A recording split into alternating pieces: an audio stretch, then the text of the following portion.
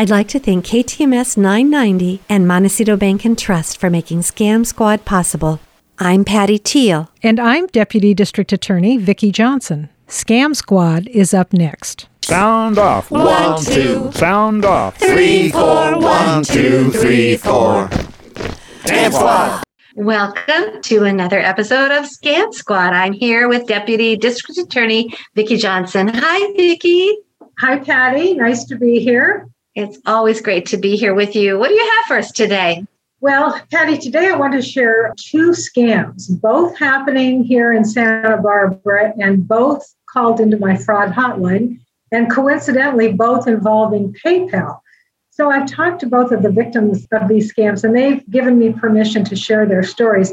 But I just want to underline, Patty, the fact that even though PayPal was involved, that company had nothing at all to do with perpetrating the scams. Well, that's good to know. And a lot of people use PayPal, including myself. So I really want to hear about this scam so I don't get involved in it or fall for it. Right. Well, the first scam was the utility scam. And as with many of these frauds, the crooks are becoming a lot more sophisticated in how they work this fraud.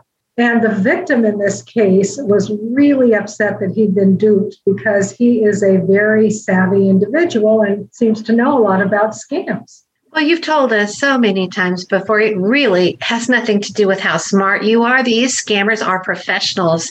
They have lots of techniques for sucking you in. So how did this scam start?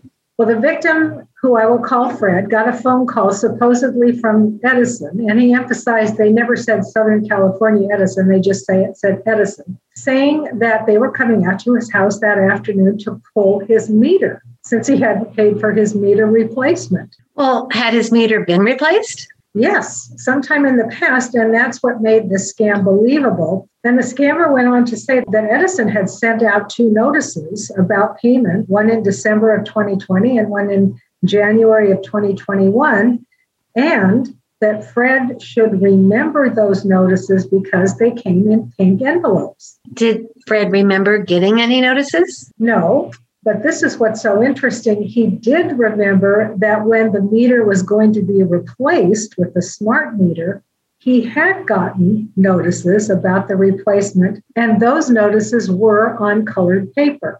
Well, that's just a little detail, but it makes the scammer's story a lot more believable.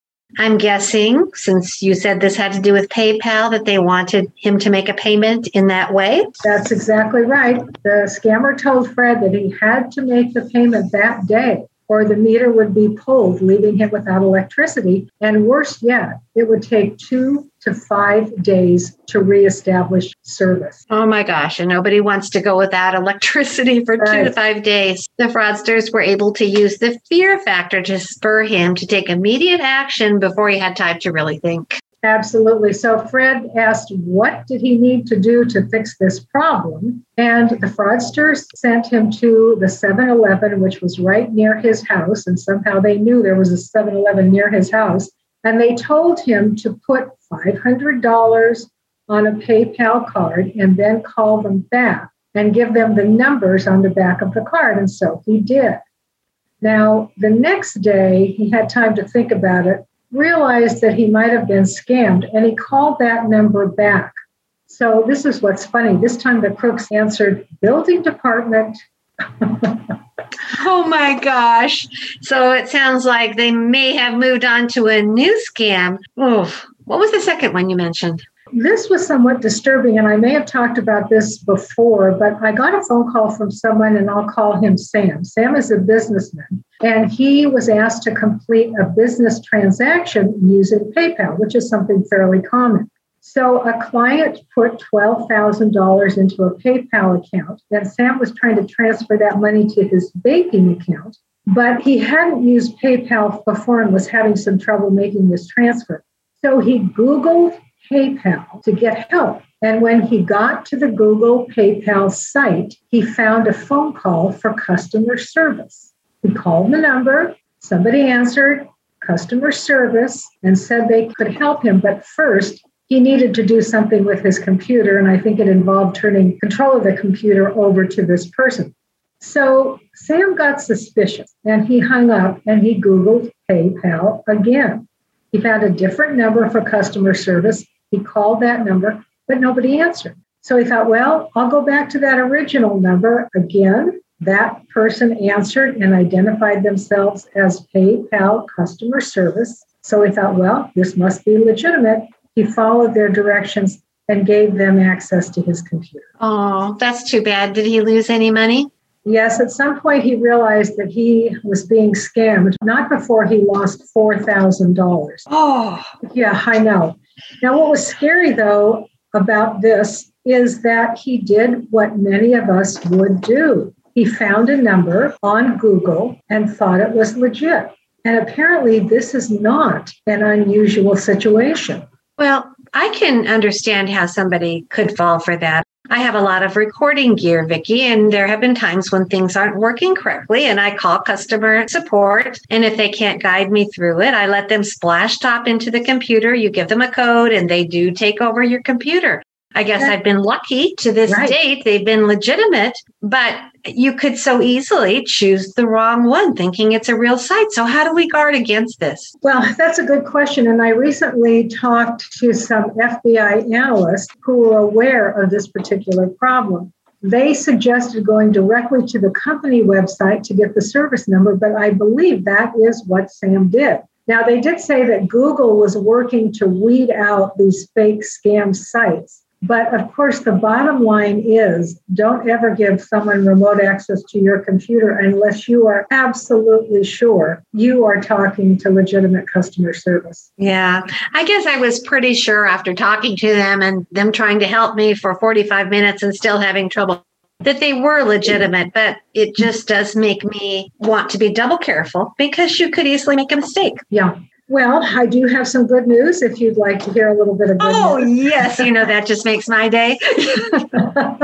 Even though it's bad news for the people involved. But I liked this report that came in to my office because it talks about people being arrested in India, Delhi to be exact, which means that our law enforcement agencies were getting cooperation from the law enforcement agencies in Delhi. So 34 people were arrested for duping foreign nationals on pretext of providing them tech support, interestingly enough. Now, this was a big building. It was a big call center. And apparently these fraudsters were running two different scams from two different stories in the building.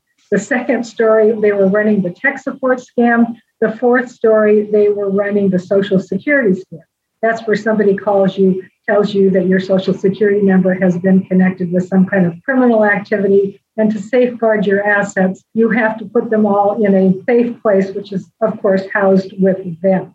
So they were arrested, they will be prosecuted, and these two sites were shut down. Well, that is great news. Vicki, I must admit, sometimes it almost feels like we're living in the Twilight Zone when they have these big corporations with different departments for different scams. It's hard to believe the world has come to that. So please, listeners, we appreciate you tuning in and don't miss a single episode because we'll keep you updated on the latest and not so greatest scam. Yeah.